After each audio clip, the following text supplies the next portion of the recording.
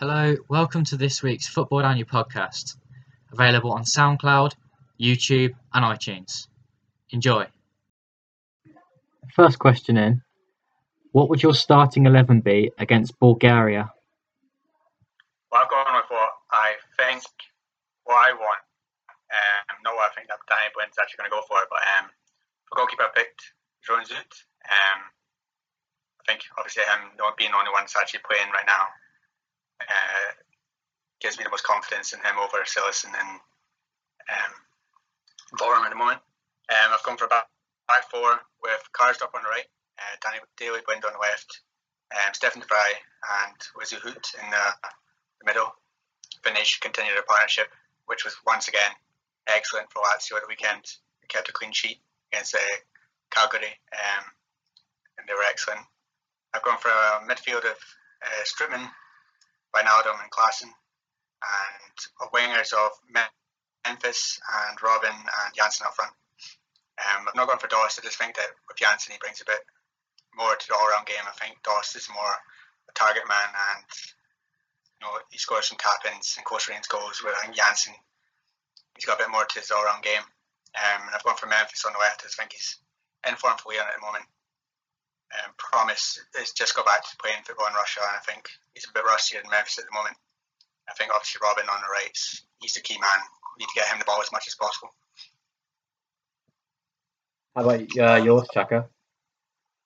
I've gone for Zoet because I rate him very highly.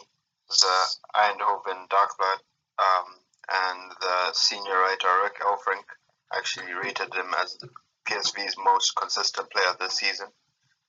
I'll go for Rick Karsdorp on the right back row. I think I would usually go for Veltman, but I like Karsdorp because he can go forward, and his defensive game is improving. It's improving as the season's gone on. He put in some brilliant tackles against PSV.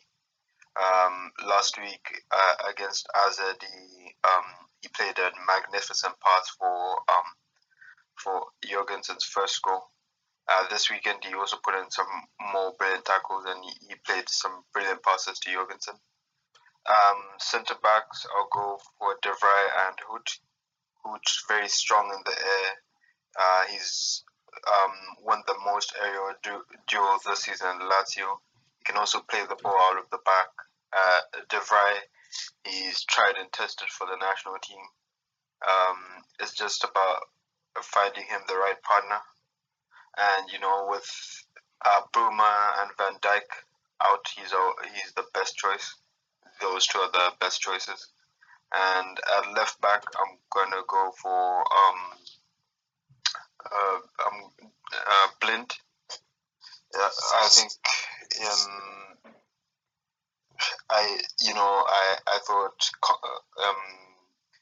I thought Hap should have been at least given a call up, but no. I think he's very experienced at left back, and I'd like to see him get an opportunity there. Also in midfield, I'd have gone for Strootman and De Roon, but De Roon wasn't picked, so I'll go for Strootman, Klaassen, and Wijnaldum.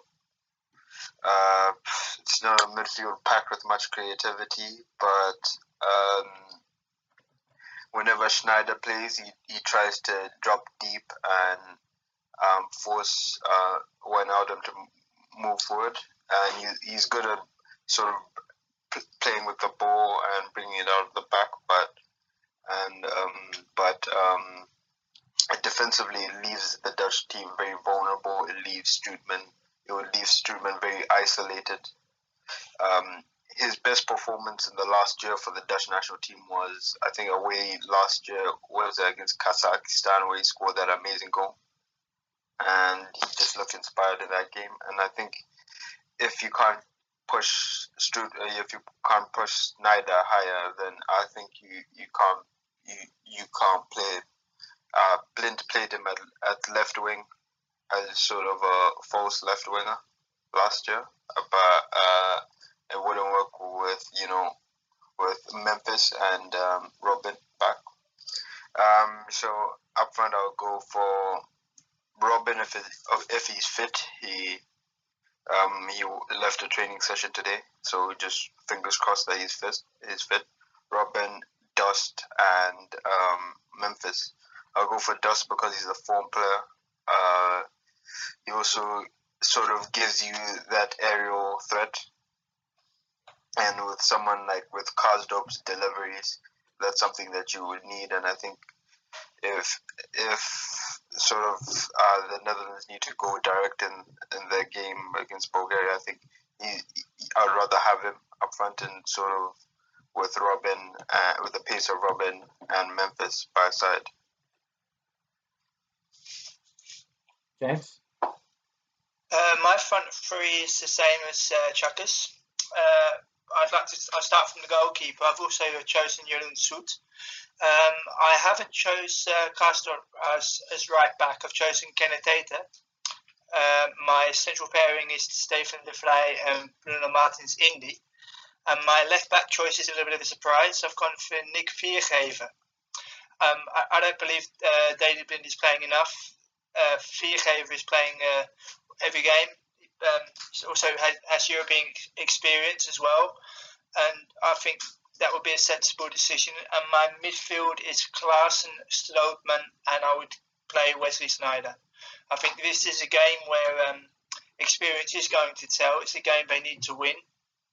And so my changes in terms of what other panel members have said, I would pick personally Kenneth Tater and Viergever. And I would play Sneijder from the start. Myself, I've gone for Jasper Cillessen in goal. I think for Barcelona, he's actually been very, very good. Jurgen Soet is a very good backup to have, though. As for the back four, I had to go with what Blind picked for his squad. So I thought it was... I wanted to put another left back in, but I had to go with Daley Blind. I'm not sure, James, for example, Nick Viergever, with my choice for left back. I'd like him in centre back spot, but I think the partnership between Hutt and De Vrij is too good to pass up. That said, Bruno Martins Indy did play well for Stoke the other day against Chelsea. He had a quite good match. And a right back, I've gone for Veltman because I think his experience of the national team he's had already would serve this kind of game quite well. Karsdorp is still the better right back, in my opinion, for future games. But yeah, for now, I think it's good to stay safe and maybe even play Sneijder, but I'm not sure where he'd fit in and who he'd replace in a midfield of Strootman, Klaassen, Wijnaldum. Because that's what I've gone for. I think only really he could replace Klaassen, but he has been playing very well for Ajax, so I wouldn't want to uproot him there. And the front three, I've gone for Robin and Memphis, like you guys, but I put Janssen in the middle. For the same reason I picked Veltman. And I did say last week and the week before that I picked Dust for the striker role, but Janssen has, he hasn't played much for Spurs, but he's doing well for the national team, so why not keep that going? If you think back to Josie Altidore, for example, having a torrid time at Sunderland, but always play well for the United States, that sort of international form, he can carry on, I think. James, why would you be so confident with Viergever at left back? I just think if I was the manager and I had a choice, because Viergever can also play left back. He's not just a central defender who can also play left back. And if I had the choice between choosing Daley Blind, who I don't believe is playing regularly enough, or Viergever, and considering how much European experience Viergever's accrued this season, with Ajax coming so far in the Europa League, I think I would try to be a bit dapper, and I personally would choose Viergever, but I'm not entirely sure that Danny Blind would agree with me. But I think it's you've got to pick your moments, and it's a game they have to win. And Viergever has played left back quite often in his career. He also started out at Nijmegen, and I think he should be given a chance in terms of the. He selected him, of course. He's brought him into the squad, and I think it would be a good opportunity to start him in a game against Bulgaria. Yeah, I understand James's point. I think he played the second legs of the the last 2 Europa League games at left back, and he was incredible there. And the Europa League experience, he just hasn't had it at Ajax. He's also had it at AZ, where they went pretty far when he was there. But I think in the end, I just go for Blind, because it's just a matter of international experience and just having someone that exudes some sort of leadership to a defense that will be a quite young defense. We had a question from Andy who asks, Blind's refusal to blood De Ligt in a friendly equals why he's not right for a Vanya role. What do you think about that? About De Ligt being called up, and perhaps the comments that Blind has made about the fact that he was only there for the experience? De Ligt said himself after the Ajax vs Copenhagen game, he didn't expect to be picked for the Dutch national team, and he said that he wouldn't want to. He wanted to continue with the under-19s, and he got picked, which was surprising for most people, because Blind has picked a lot of young players, but he hasn't picked a 17-year-old, and I think I would have rather seen him play with the under-21s instead. If you wanted to sort of move him up a few levels, I would rather see him play for the under-21s. And I think if you played him in a game, it will be too much too soon for him. He's got a good head on his shoulders, but I think it'll still be too much for him. You've sort of seen Jetro Willems, who was kind of a special player, who went to the Euros in 2012, I think, with the Dutch team, and he went there when he was 17, 18, and was one of the youngest players in the team. But with injury and things like that, he sort of failed to kick on. I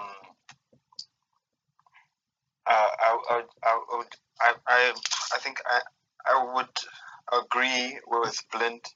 If you had him with the national team, it would be more of a learning experience rather than an actual playing experience, rather than just to have him learn from the guys like Schneider and sort of have, play with, Dost and Janssen, sort of marking them, rather than actually playing him. I think that would be one of the few things I would agree with Danny Blind on. I think it's not a wrong decision maybe to call up De Ligt, because he's a special talent, but when there's other players that could have been called up, for example, a better left back, and Blind could have played centre back, a left back being Van Aanholt. Ake as well. It's a big insult to players like Ake, who are very good centre backs. Van der Heijden at Feyenoord, Botterheen as well, said that he wouldn't cancel out, being called up for the Netherlands. I just think it's a bit unfair to call up a player who's played under 10 games really for the Ajax senior team, and to give him a role in the Dutch national squad when perhaps he should be with into 21s instead. I think it was an element of surprise for all concerned, really, especially here in the Dutch media, that Matthijs De Ligt was called up. Danny Blind stated in his press conference it was due to circumstance, with Bruma being out injured and Van Dijk being out injured, but he's obviously aware of De Ligt, and he started his career very, very well. I think, going back to your point about Botterheen, I think with Botterheen, it's not entirely clear as to whether he. There are rumours that he could be called up in future squads. I completely agree with you, Michael, and Arie van der Heijden, who's had a fantastic season at Feyenoord. But I think it's just one of surprise, really, that such a young player at the age of 17, having only played a handful of games for Ajax, is immediately drafted into the national team squad.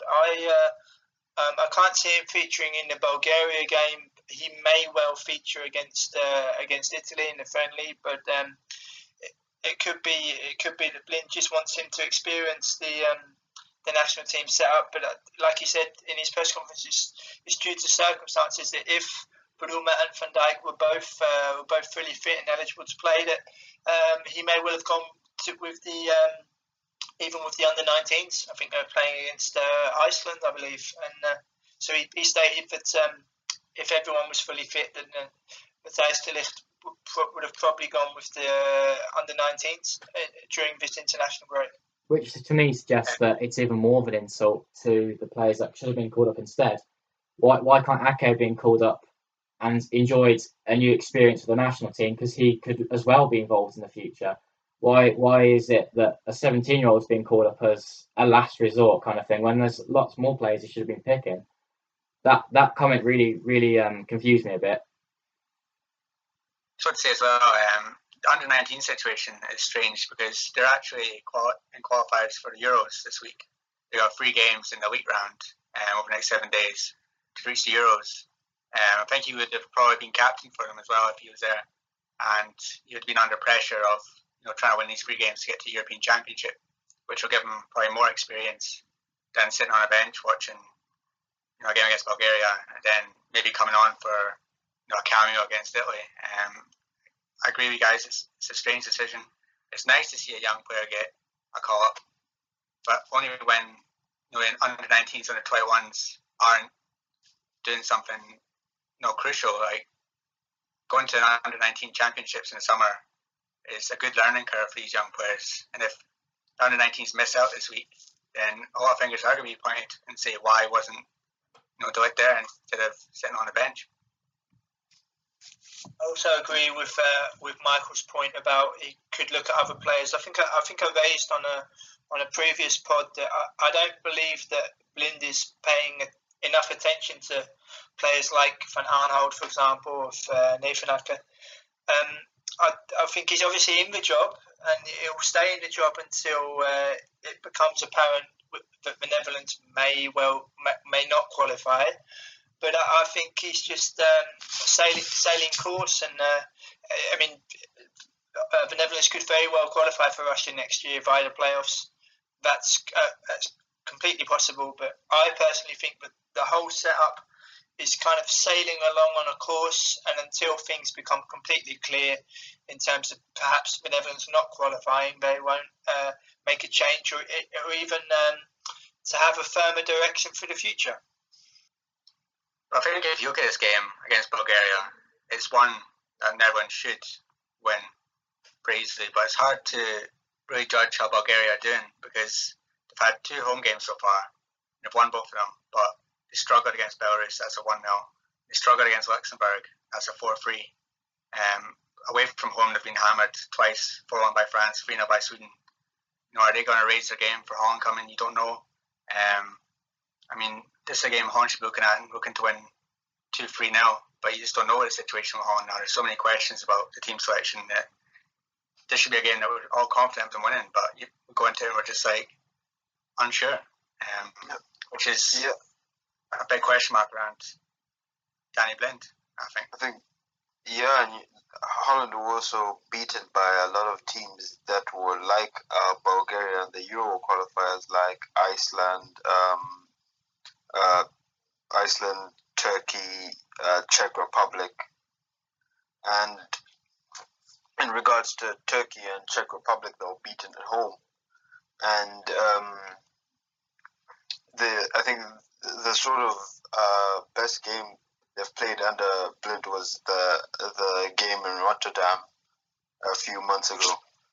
And it's you don't know if they're going to how they're going to perform and how he's going to structure the team.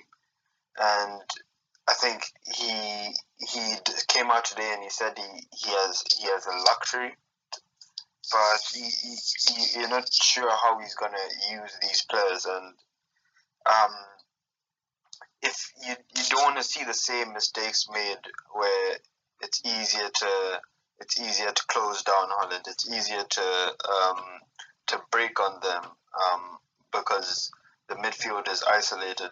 They can't really move the ball around because the midfielders are too far away from each other, and you just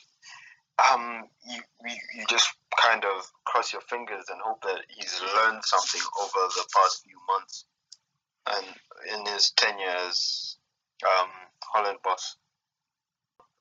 The fact remains that this is a manager who only has 1 year experience at club level, and that was when he managed Ajax for 1 season, and being assistant to Van Gaal and being assistant to Hiddink, and now finding himself in the top position. I think the lack of experience is going to pay, unfortunately. And if I was the Dutch FA, I would be looking to make a change, especially for the long term. So we'll just have to see what will happen. I think, judging by his comments, around yesterday and today, the lineup that I want, he's not actually going to pick that. I don't actually think Memphis will start. I think he will pick Sneijder, and he'll put him on the left wing again, because I don't think he's going to drop Klaassen. I don't think he can drop Strootman or Wijnaldum unless there's a problem with them, judging by their form for their clubs. So I think he will make the mistake again of putting Sneijder on the left wing, and then he'll drop down deep to try and get the ball, and that'll create problems because there'll be nobody on the left trying to stretch the Bulgaria back forward. It'll be Robin, it'll be Janssen. I think Memphis, or Promise, should definitely start. I think for this game, it is basically Netherlands' last, question mark in this group, because this is the one that they need to win away from home. And then after this, they've got, they're looking at France. You might get beat by France, but that's a game you don't really need to win. You're looking at Sweden at home. If you win that one, after this one, you beat Bulgaria at home, then basically we've got second place pretty much, sewn up, and then it's the playoffs. But again, I said that Blend's comments just don't leave you with any confidence going into the game.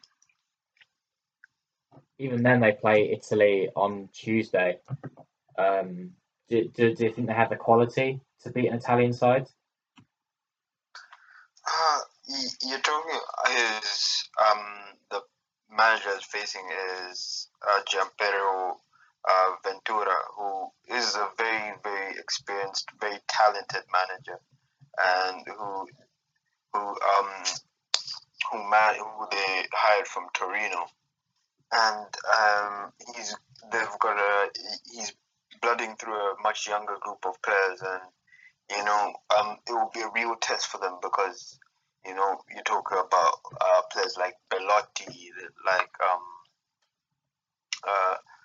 Petagna, players, and Conti, a lot of talented young Italian players, and I think the Dutch national team have a lot of talented young players, but they're not there on the level of the Italian kids right now or the French kids right now, and it will be sort of used as sort of a measuring stick to see where the Dutch national team is in regards to the much bigger nations, and you just hope that Blind can pick a team that can actually challenge Italy, because we've seen games like this for the last year. You've seen the Dutch national team play Belgium and just look very inferior. You've seen the Dutch national team play France twice and look very inferior. So you just hope that you don't see that again. I was at the friendly that Xhaka mentioned against Belgium last November, and in terms of sense of occasion, that was extremely flat. In terms of being a very good Belgian opponent, the whole set, even for that to be a rivalry, I thought the game was extremely flat. I hope they managed to get up for a very difficult test against a good Italy side. I think if Italy put out a strong side with names and youth, I think it would be very difficult for the Netherlands to win. Looking at actually Netherlands' last 4 home friendlies, the first one was the 4-3 defeat against the USA. Then they lost against France 3-2. Then they lost against Greece 2-1, and the last one was the 1-1 draw with Belgium. It doesn't really give you confidence that friendlies at home right now against the bigger sides that Holland are actually going to win. Yeah, I think the crowd are also sensing that. I don't believe the game is sold out already for the match on Tuesday.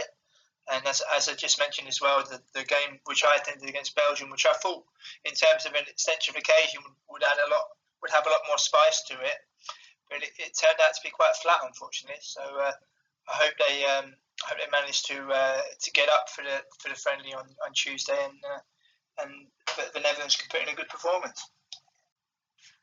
Okay. We've got some questions about the Eredivisie as well. It's obviously broken up for 2-week break now, and when it comes back, it will be pretty much Eredivisie every single day for best part of over a week, as there's 3 match weeks within 1 week. Got a question from Mark, who asks, after this week's results, will a draw for Feyenoord at Ajax realistically secure the title? Realistically, I think the title's already there. So I think Ajax slip up Excelsior, made it gap 6 points, and I can't see Feyenoord dropping that many. I mean, Ajax could probably beat them, but I don't see Feyenoord messing up before the end of the season. Ajax still got to go to PSV as well, and that's not a game that they could lose. I can't see a 9-point swing at the moment. I would say Feyenoord wrapped it up at the weekend. I can't see them losing it now. I think should Feyenoord not get beat in Amsterdam, I think it's highly likely, but they will win the title. They've been top most of the season, and I think it was an unexpected draw for Ajax away to Excelsior. A great point for Excelsior, by the way. But I think if Ajax win in Amsterdam at home to Feyenoord, then it's not completely done. It's still 3 points can still be turned around, but I think Feyenoord hold the cards in that respect. Where if they don't get beat in Amsterdam, then their first title since 1999 could well become a real possibility. I think Ajax will win that game, and I think that it will make the title race more interesting. But I also think Ajax slip up again, especially with the PSV game away from home. But I think at home Ajax should probably win the rest of their matches this season. But away they have still have a couple of tricky fixtures, and I think their run-in's more tricky than Feyenoord's. But for sure, to answer Mark's question, I think Feyenoord's a draw in that game will definitely go a long way to winning the title, because it's a long way back for Ajax then at that point, especially with all the games they have coming up. I think the Europa League tie against Schalke will also play a part, because obviously two-legged affair against a very good German side might sap a lot of energy, and that could also play a part. I think if Feyenoord don't lose, then I think there's certain insurance for the title. But Ajax are a much different beast at home than they are away, and I think if Ajax do beat Feyenoord at home, I think it will be a matter of the team with the least away games that wins, and both teams in recent times have sort of performed very average away from home, and it was interesting to see Dirk Kuyt and Giovanni Van Bronckhorst after the Heerenveen game. He used the same word to sort of describe Feyenoord and their performance and the team, and they used character, and that's what the team is sort of driven on. So you don't see them sort of letting up with it so close, especially with a group that has a nice blend of experience and youth. So I think Ajax will win on that day, but I'm not sure about them going for the title after they win. I think the rest will serve Ajax well. The 2-week break will be plenty of time for the players to get some energy back after all those games.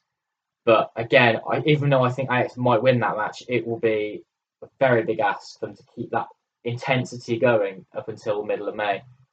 I almost hope though that Feyenoord can get a result at Ajax, so Ajax sort of lose that little bit of hope in the Eredivisie, so they can concentrate more on the Europa League. That said, if they do drop more points at the end of the season, then they've got PSV breathing down the back of their necks for the Champions League spot as well. Which brings me to the question actually from Jerry, who asks, do PSV need to sign more wingers this summer? The answer is definitely yes. What do you think? Yeah, I think their buying policy needs to be looked at.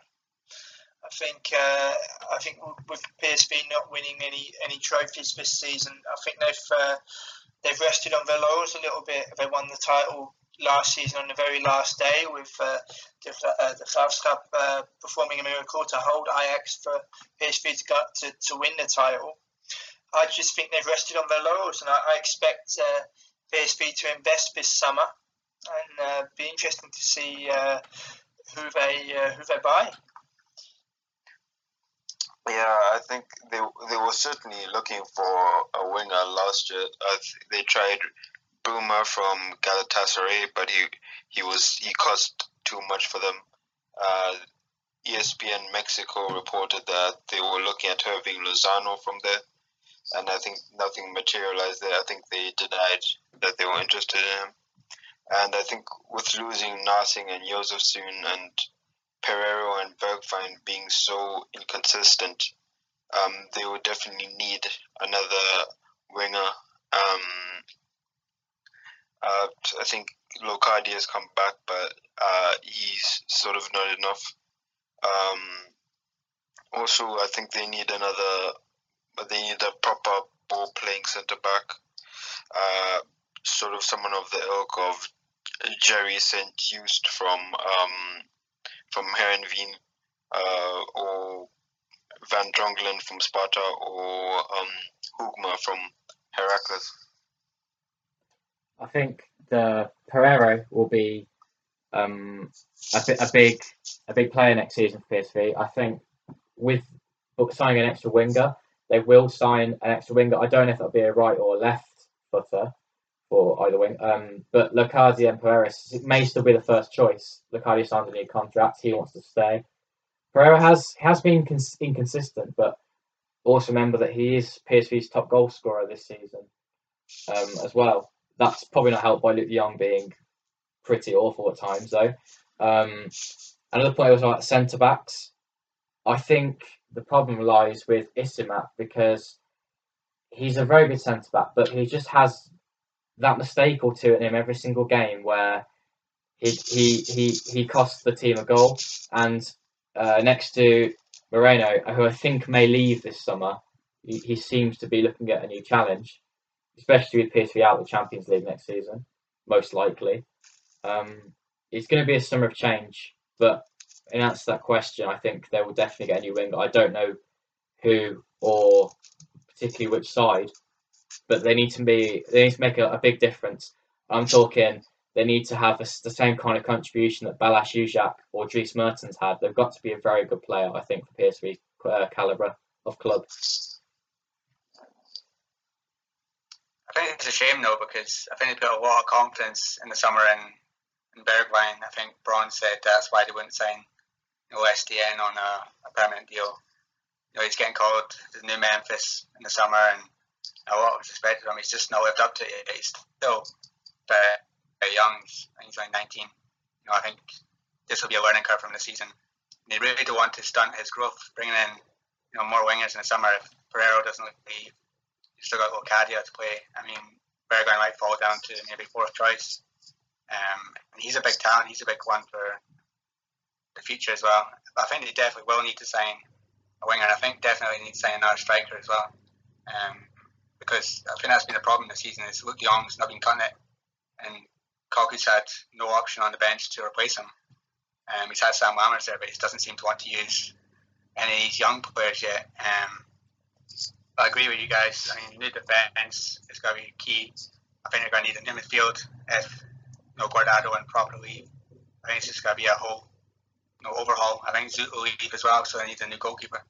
I know they have Urhus in the reserve, so maybe he'll come through. I think Brian's got a big job in the summer because he's going to have a lot of positions that he needs to change. I've had a question from Chris who asks, does Billy Beane still do consulting with RZ? And do you know what impact he may have had? As far as I'm aware, that's I don't think he's doing it anymore. I think RZ at the moment they've signed Van der Brom up to an extension, and I think they're coasting along a little bit. There was a time when the consulting did take place, and it was raised a few eyebrows when it was first announced. But as far as I'm aware, that's no longer the case. I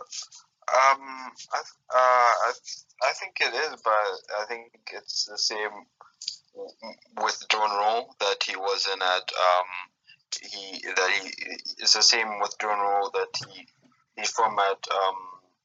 He's doing it from the US, and he visits at least once a year.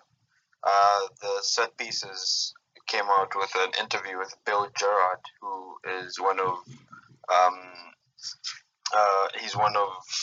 Billy Beane's people in sports and analytics, who also does a lot of work in sort of performance analysis for AZ, and he was basically he basically described how they go about analyzing performances, analyzing players.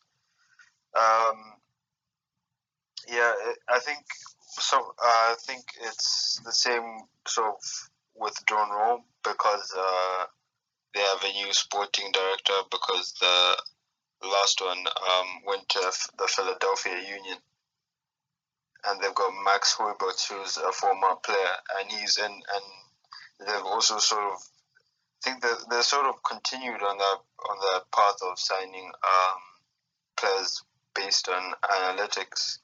I think you could see how Wout Weghorst, Friday, Bellassani, Svensson, they all came in through analytics, and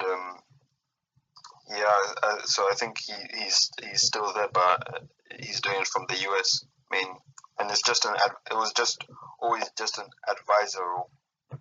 Yeah, I was gonna say, just for listeners maybe didn't know about Billy Beane, he's the guy that has this big story about the Moneyball method with football. It's weird how it's gone a bit quiet over the last few years, because it grew quite a bit with Brentford taking it on, and the Danish club, is it Midtjylland, I believe, won the league because of it. Midtjylland. Yeah, but it has gone very quiet recently, when it seems to have a bit of an uprising in football, because it had a lot of success not too long ago. I think in the case of Brentford, they went so far as to hire a specific manager in Marina Staghausen, who went from it was Excelsior Rotterdam to Brentford, and only lasted a very short amount of time.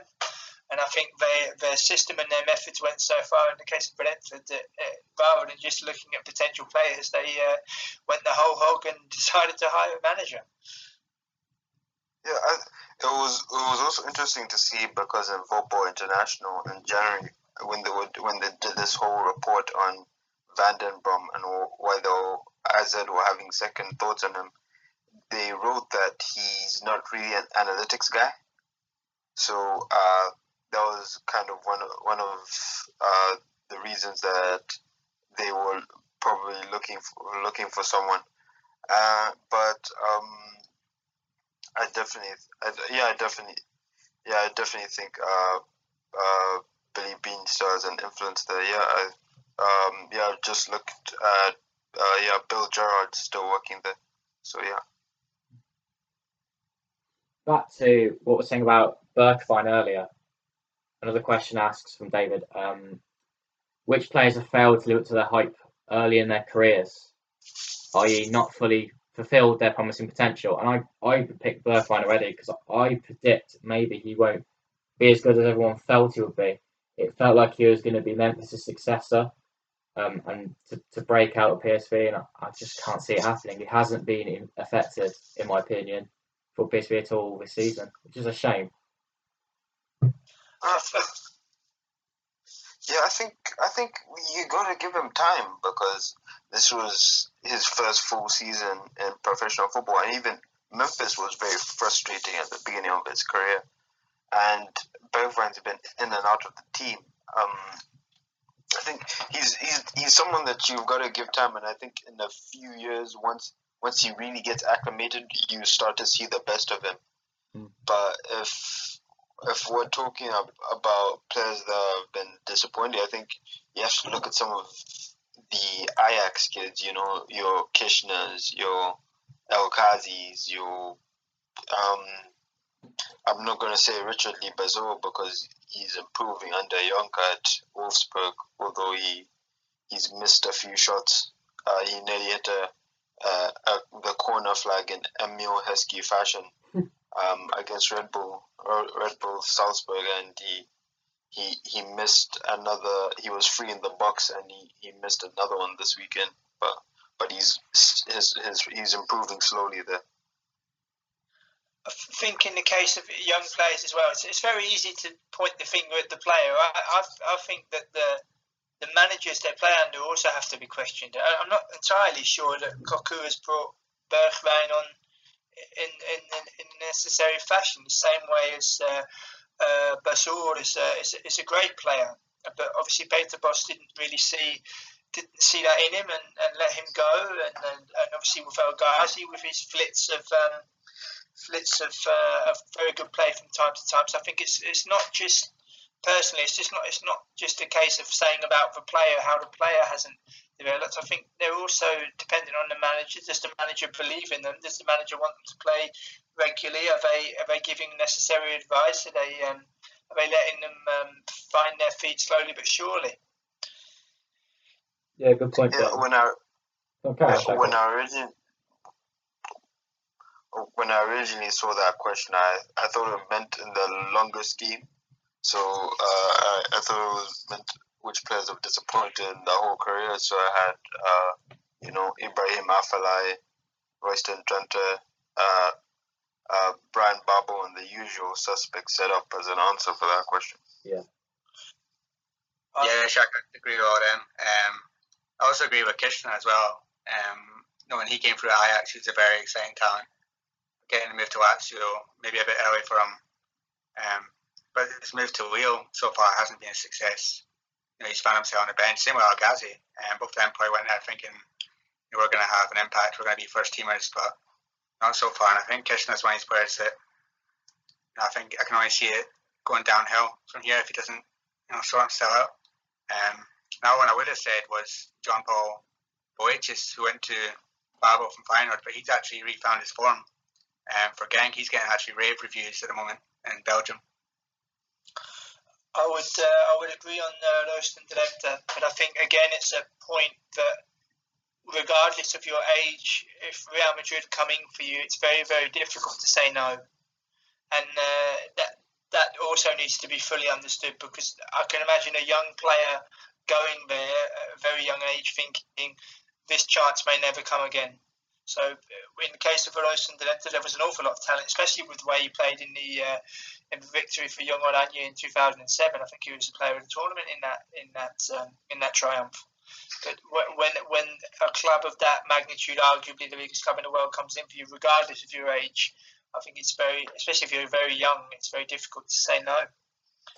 Sorry, I was just going to ask, where did Fozzie Mensah come from before Man United? Ajax. See, yeah. Back to what you said, James. Do you think, for example, Fozzie Mensah, when he moved to Man United, do you not think that maybe he could end up in the same way as Drenthe, where he's not getting the opportunities? He had a couple of games for Man United, but do you not think that if he was with Ajax now, he'd be getting games, or at least on loan at one of the lower tier clubs? Possibly, but also at the age of 19 years of age, and he signed for Manchester United in 2014, so also very, very young.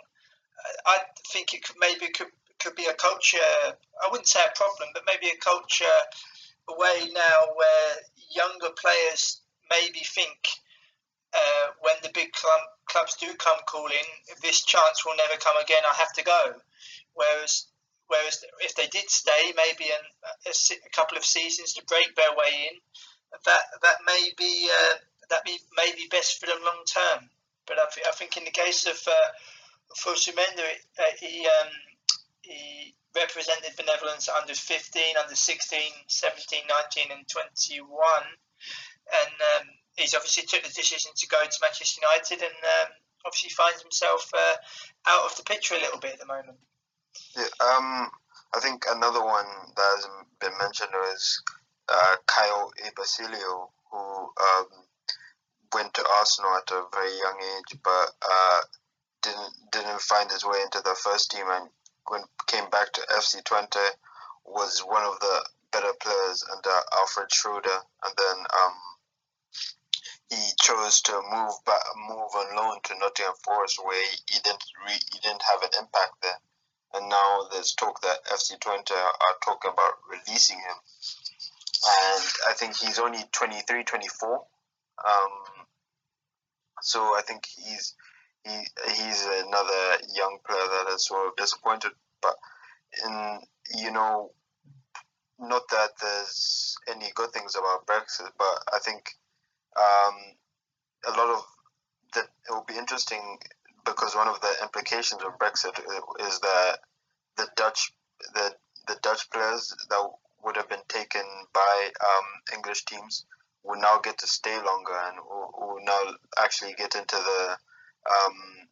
get to play in the Eredivisie with their teams that they come through the youth ranks of, and that could have wider implications on the level of play in the league and the level of players that are coming through. I think another two that haven't really lived up to hype. Elia, when he broke into the scene, he was at the World Cup, and we moved to Juventus. Never really saw him coming back to the Eredivisie at the age he is now. And now a bit of a controversial one, but I don't think Rafael van der Vaart's had the career that he should have had. The talent he had at Ajax, obviously got to move to Real Madrid, but with Wesley Sneijder and Robin still being a crucial part of the national team now, you think when he came out he'd be an absolute superstar, but I think his career has just gone completely off the rails in the past couple of years. I think he was almost iconic at Spurs, but I think the big move was that when Ajax really wanted him and he chose to move to Spain because his grandparents were from Spain. I think it was Real Betis. Someone correct me if I'm wrong. And he didn't get any games there, and they didn't play him. And sort of in the end, when it was time to move again, Ajax had enough midfielders and are trying to ship out midfielders rather than buy. And now he's at Nordsjælland, where I think he's injured or something right now. So I think people remember him mostly for his spell at Tottenham, but you can also argue that he hasn't reached his full potential given what he was doing at Ajax. If you're talking about Rafael van der Vaart, I think you also need to talk about Andy van der Meijden, whose sort of career was, I think, ruined by sort of drugs and alcoholism and things like that. In the case of Andy van der Meijden, he's now a reality TV star with a show dedicated with the lifestyle he leads with his partner.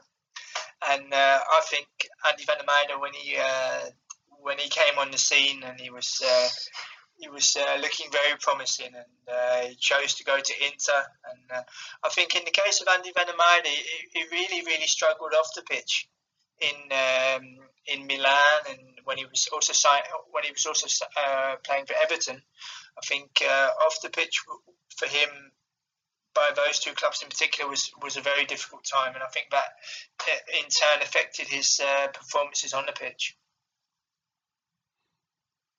At least there's been a couple of players who have attempted to rectify their careers when they have stalled. I think the one with Elia was a little harsh because Elia has at least. I mean, he's going to be an Eredivisie winner this year, maybe. I mean, it doesn't mean he's any superstar, of course not. But he has come back to Feyenoord and has had a wonderful season. Another one for me is Nasser Balazic because he left for Arsenal, similar to Ebesilio at a young age. Didn't go well from there, nor Monaco. He's come back to the Netherlands, Utrecht, and he's become quite a good player again. Perhaps not the level that we expect him to, but he's forged a very good career for himself. And this summer could be a very good move for him because fourth place with Utrecht and scoring goals, plenty of assists, has improved that side of his game a lot. And I think you might see some, perhaps some Europa League level sides come in for him in the summer. I agree with you, Michael. I can definitely see him leaving Utrecht, and it'd just be interesting to see what clubs come in for him. But I think he would like a new challenge. Yeah, I think in January wasn't he linked with all clubs from the Far East, which would obviously be a shame if he leaves Europe because I think he's got a lot more potential than moving to the Far East. Utrecht will find themselves in problems if him and Halle both leave. And if while we stay on Utrecht, I think I just looked at Yassine Ayoub, and I think he's having his best season, the best season of his career to this point, and goals and 4 assists, and he's 23, and he can put in good performances against the bigger teams in the league. Rounded midfielder, technically incredibly good. I want to say about Ayoub actually because I think last season he was out of the team because he broke through, and there were lots of links with him moving to Feyenoord to replace Jordi Clasie. Didn't happen. He stayed at Utrecht, and then he had a below par season for his standards, and now he's becoming the midfielder that we saw before, and if not better, much better at dribbling. He reminds me a little bit of Fabian Delph from Man City. Very good on the ball, dribbling. He can come forward. He can defend. A very good all-round midfielder. And to be honest, I wouldn't be surprised if Feyenoord came back in for him, especially with Karim El Ahmadi getting on a little bit as well. Yeah, I think Feyenoord could certainly use him to just give the midfield more creativity, and he's I think he's also very young, and I think he was a player for the Dutch team at under 21 level, and I think he last season he was injured, and Sofian Amrabat and Bad Ramsala sort of took his position in midfield, and he sort of couldn't come back from that. So I think in a way the Bad Ramsala transfer helped him because he became the key cog in that midfield. Yeah, I think he's 23 now. I think if he's going to move on from Utrecht to a bigger club, it has to be really this summer. I think he's had, as you say, the best season of his career so far. And he needs to be looking up this season. I think Feyenoord would probably be the only club in Holland that would come in for him in the summer. Either he moves abroad to like a mid-table, maybe a German and Italian side, and tries to do like a Martin de Roon route, which might be also beneficial for him. Okay, a question from Chris. I think it's another one, Chris, who asked, who are your favourites right now for Dutch Footballer of the Year and the Johan Cruyff Trophy? Big question. I think even though his form has sort of slumped recently, I think Davy Klaassen for back-to-back. he said in his he said that he's having the best season of his career. He's been vital for Ajax, and I think he's improved as a player because I think recently and at the beginning of the season he wasn't getting involved in all-round play, and he was just sort of this player that had a knack, a very knack for just showing up in the box at the right time to assist or score a goal. But now I think he's sort of improved his all-round play. I think his ability to like ping a ball out of the back to start a counter, that's improved greatly under Bosz.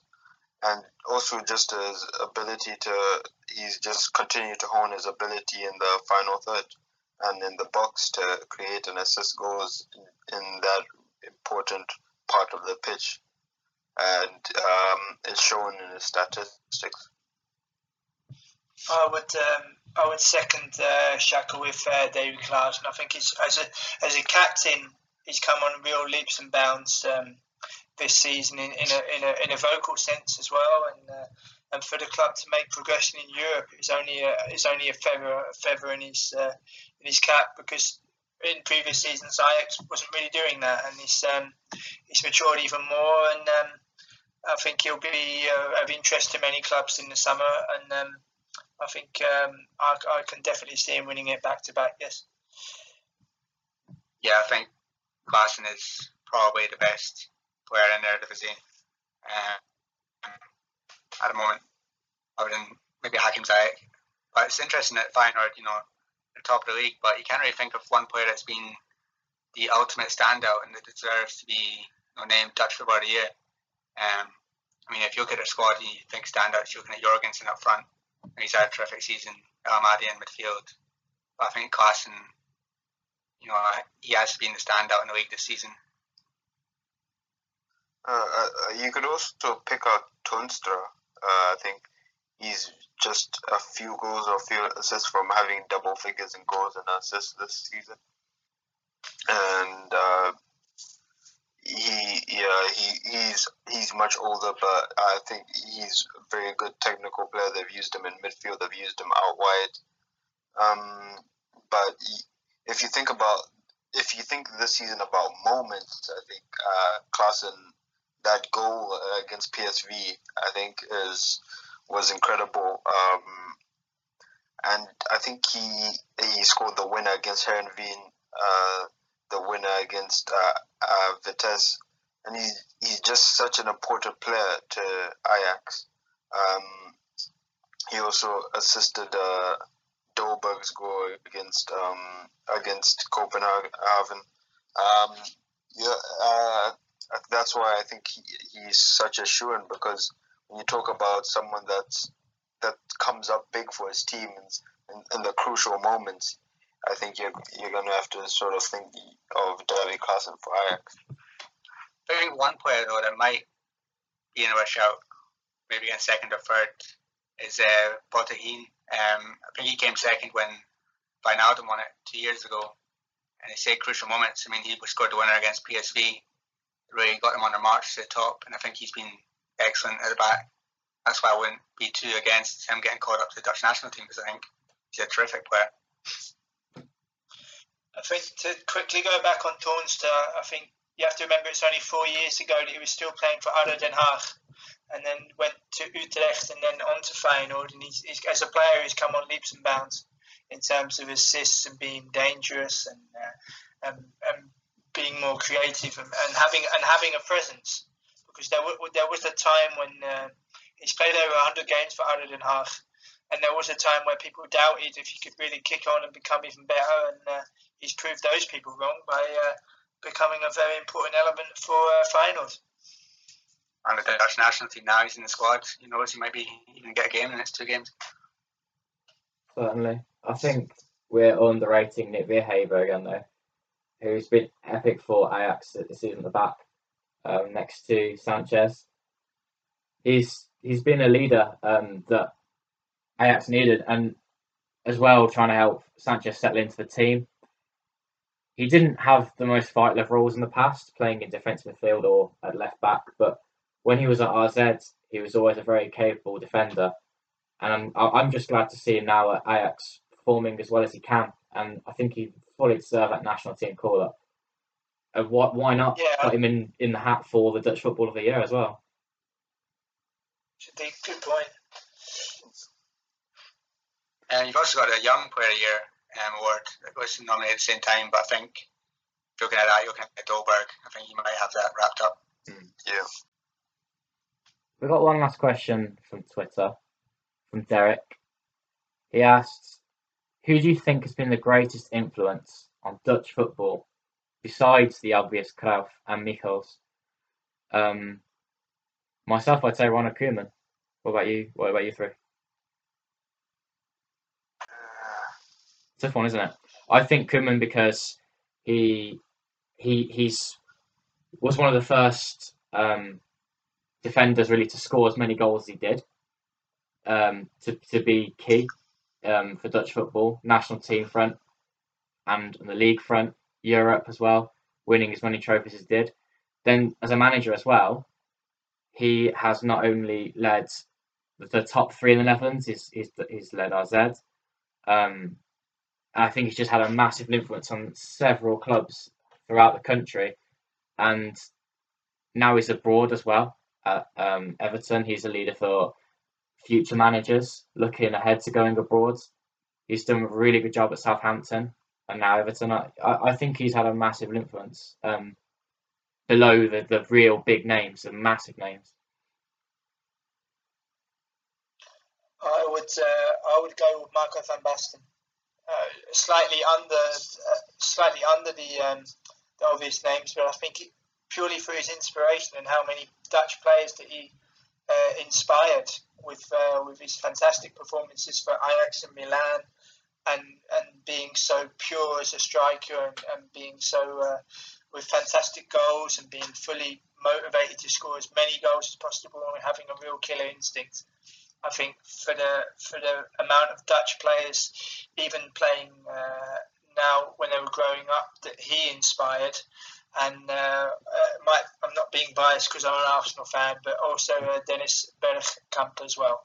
I think for the pure artistry of how that man plays football. I mean, I've been an Arsenal fan for 28 years, but not just because Bergkamp is Dutch, but he's far and away the greatest Arsenal player I've ever seen. So my two names in that respect would be Marco van Basten and Dennis Bergkamp. I think mine would be Jack Reynolds. He was an Englishman that played in the 1800s. He came to coach Ajax before and after the World Wars, and he coached Rinus Michels, and he sort of set about implementing a total football, which was developed by Michels, and he sort of started to sow the seeds for Ajax as a professional football club. And he also went on to coach the Netherlands, and I think he's very important to the history of Dutch football. And with him, there may not be total football as we know it. And I think I really like Louis van Gaal. I think because of the way things ended at Manchester United, we don't give him the respect that he's due. I think the style that he used at Ajax to win in 1996, it's still very much prevalent in modern day Dutch football, and it's highly regarded. And going to Barcelona, bringing so many Dutch players with him too. The Ruud Hesps, the Cocu's of the Ruud Hesps and the Cocu's of the world. And I think a lot of sort of the younger managers aspire to have his tactical nous. And a lot of the younger managers can learn a lot from him, and I think he should. And there's also sort of the things that happened later in his career, winning the the Eredivisie with AZ, and also the 2010 World Cup, doing it with a team that was on the slide. And I mean the 2014 World Cup in Brazil, with the Dutch national team finishing third. I think that's something that should be respected about him. I agree with all his picks so far. I would have said Van Basten as well. I think it's generations that will inspire. I think Cruyff inspired the Van Bastens. Van Basten inspired the next generation, the Van Persies, the Bergkamps, the Kluiverts. Then this generation is getting inspired by the Bergkamps. Louis van Gaal is a big one, and I think one player that doesn't get maybe the respect that he deserves because he's part of that Cruyff era was Johan Neeskens. I think he inspired a lot of Dutch midfielders, and I think he had a big part as well to play. When Frank Rijkaard was in charge of Barcelona, he brought Neeskens to the club as one of his coaches. I think he helped a lot with their success at that club. I think he doesn't do a lot of work in football these days, so I think he's one that has a big influence. Go back to the 70s. Frank Rijkaard as well. I think an iconic midfielder, AC Milan, of Rijkaard, Gullit, and Van Basten up front. I think that inspired a lot of people to love the way the Dutch football was played in the early 90s, and I think a lot of people are actually Dutch football fans because of that side that played in the 80s and that Milan side that played in the 90s. Some excellent choices. I would like to make a quick point and praise the Excelsior Rotterdam manager Mitchell van der Gaag. I think, yes, it was 2 points dropped for Ajax against Excelsior. It's a great point for Excelsior. I stated in previous pods that I actually think they're going to stay up. They have 7 games left where they play ADO Den Haag, Nijmegen, Zwolle, and also the derby against Sparta. And I think in those games, Excelsior will accrue enough points to stay up. And also for the manager as well, people forget Mitchell van der Gaag managed in Portugal for 5 seasons with Maritimo, and he also he played for Maritimo, my mistake, and he also managed him as well as Belenenses as well, and I just think he's underrated.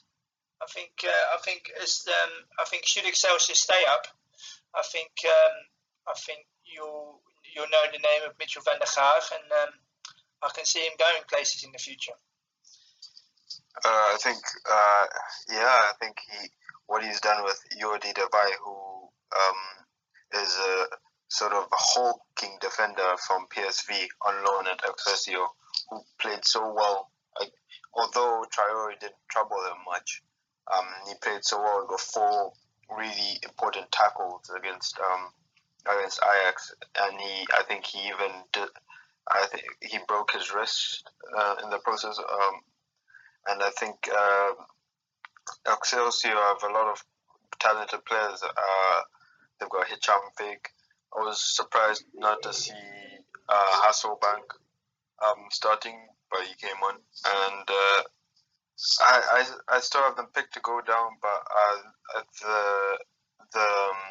the Ajax performance could give them a lot of confidence going forward. I think it's interesting today as well that Go Ahead Eagles have sacked Hans de Koning with 7 games to go, and whoever gets that position until the end of the season has got a hell of a job to try and keep them up. The next 2 games after the international break, they're away against FC Twente and they're away against Feyenoord. That's the hardest start any coach could probably hope for that's coming in for a club at the bottom of the table. I haven't heard from this end. There's been no mention of any potential names for the go-ahead job, although I did hear on the radio today, Radio 538 in the Netherlands, that Robert Molenaar, the outgoing manager of FC Volendam, is in the picture to take over from Ron Jans at PEC Zwolle. So maybe that will be starting a managerial merry-go-round a little bit early. I just want to say as well, yesterday some quotes picked up again from Frank Rijkaard basically confirming once again that he's done with coaching. That's it. He's not returning, which I think is a big shame. But it's also interesting that he actually said in the comments that he doesn't actually see himself as a coach. He says he's done it for 14 years, but he never actually really sat well with him. I think that's very interesting, considering how many people think. Ronaldinho came out a couple of weeks ago saying that Frank Rijkaard was the best coach he ever had. And Rijkaard's coming out saying that he didn't even think he's a good coach. I think it's just a sad way to end your career the way it did with Saudi Arabia, considering what he did with Barcelona. I think it'd be quite good to end on some predictions for the Holland-Bulgaria game. I agree. To go around words. Yeah, I think that's a very good point. I personally think 2-0 to the Netherlands. I think it'd be quite a comfortable match, and not because the Dutch are particularly good with the manager they have, but because Bulgaria won't offer much of a challenge. I don't think. I think they might raise the game a little for the visit of the Dutch, but I don't think it's going to really trouble them that much. I hope. I think I'm very optimistic about the fact that Arjen Robben's back. I think him being in the side, him being out of the side is two totally different teams. And with him back, I can see it being more of a comfortable win for Netherlands. I'm going possibly 3-0. But I can see the game against Italy possibly being a draw. I'm going for 1-1 with that one. I think 3-1 against Bulgaria. I believe Bulgaria would definitely score, and the defending for that goal would be appalling. Italy, I see Italy winning 2-0, and I see them winning 2-0 quite comfortably,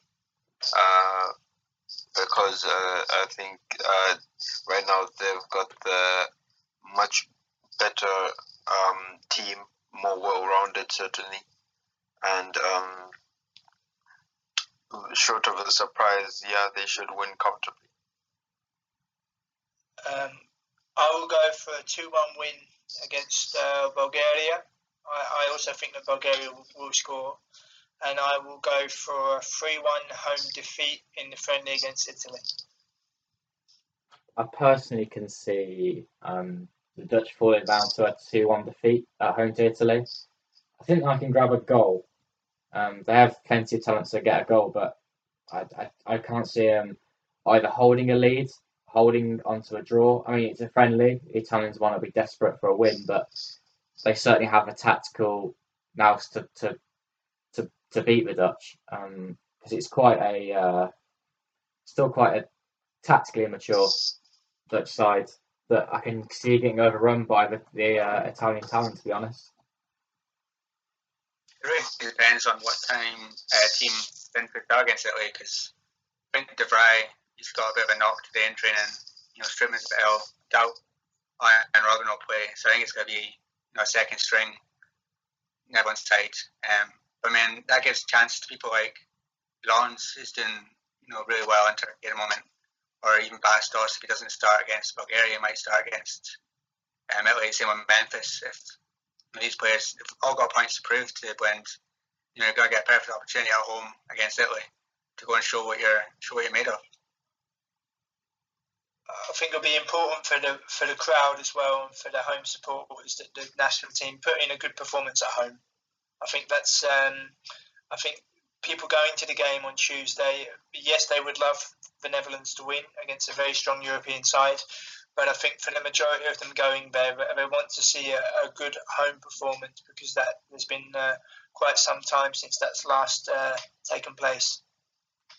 I think it's interesting as well that the next home World Cup game is actually in Rotterdam. They're actually playing at the Kuip, and maybe the KNVB have noticed that the atmosphere at the Amsterdam Arena right now is not the greatest, and that's why they're thinking of the Kuip, and the Philips Stadion as well could be another choice for the future. When they played Belarus in the Kuip, where Promes got that brace and Janssen got a good goal, the atmosphere was incredible, and I think the sort of size of the pitch sort of seemed to help them sort of contain play, sort of move the ball more directly and things like that. So I think it will be clever to play a lot of the home games going forward again at the Kuip. Just to elaborate on that, as far as I'm aware, the choice of the Amsterdam Arena was purely for commercial reasons as the years have gone by, and I think they're reverting back to the old tactic they used to use in qualifying matches, where they would rotate between the Kuip, Amsterdam Arena, and Philipsstadion, and from PSV. I think they're reverting to the tactic of rotating between those three stadiums, whereas in previous and recent years it's been due to commercial reasons, for sponsors, for example, and to have the most amount of people in attendance, that the Amsterdam Arena has been deliberately chosen. Thanks again, everyone, for listening this week. We've appreciated you listening to our podcast. Please give us a like on YouTube, iTunes, or SoundCloud. Subscribe to us as well, wherever you've been listening. And give us some comments about what you think about the podcast and any questions that you'd have for next week. Thank you very much. Bye.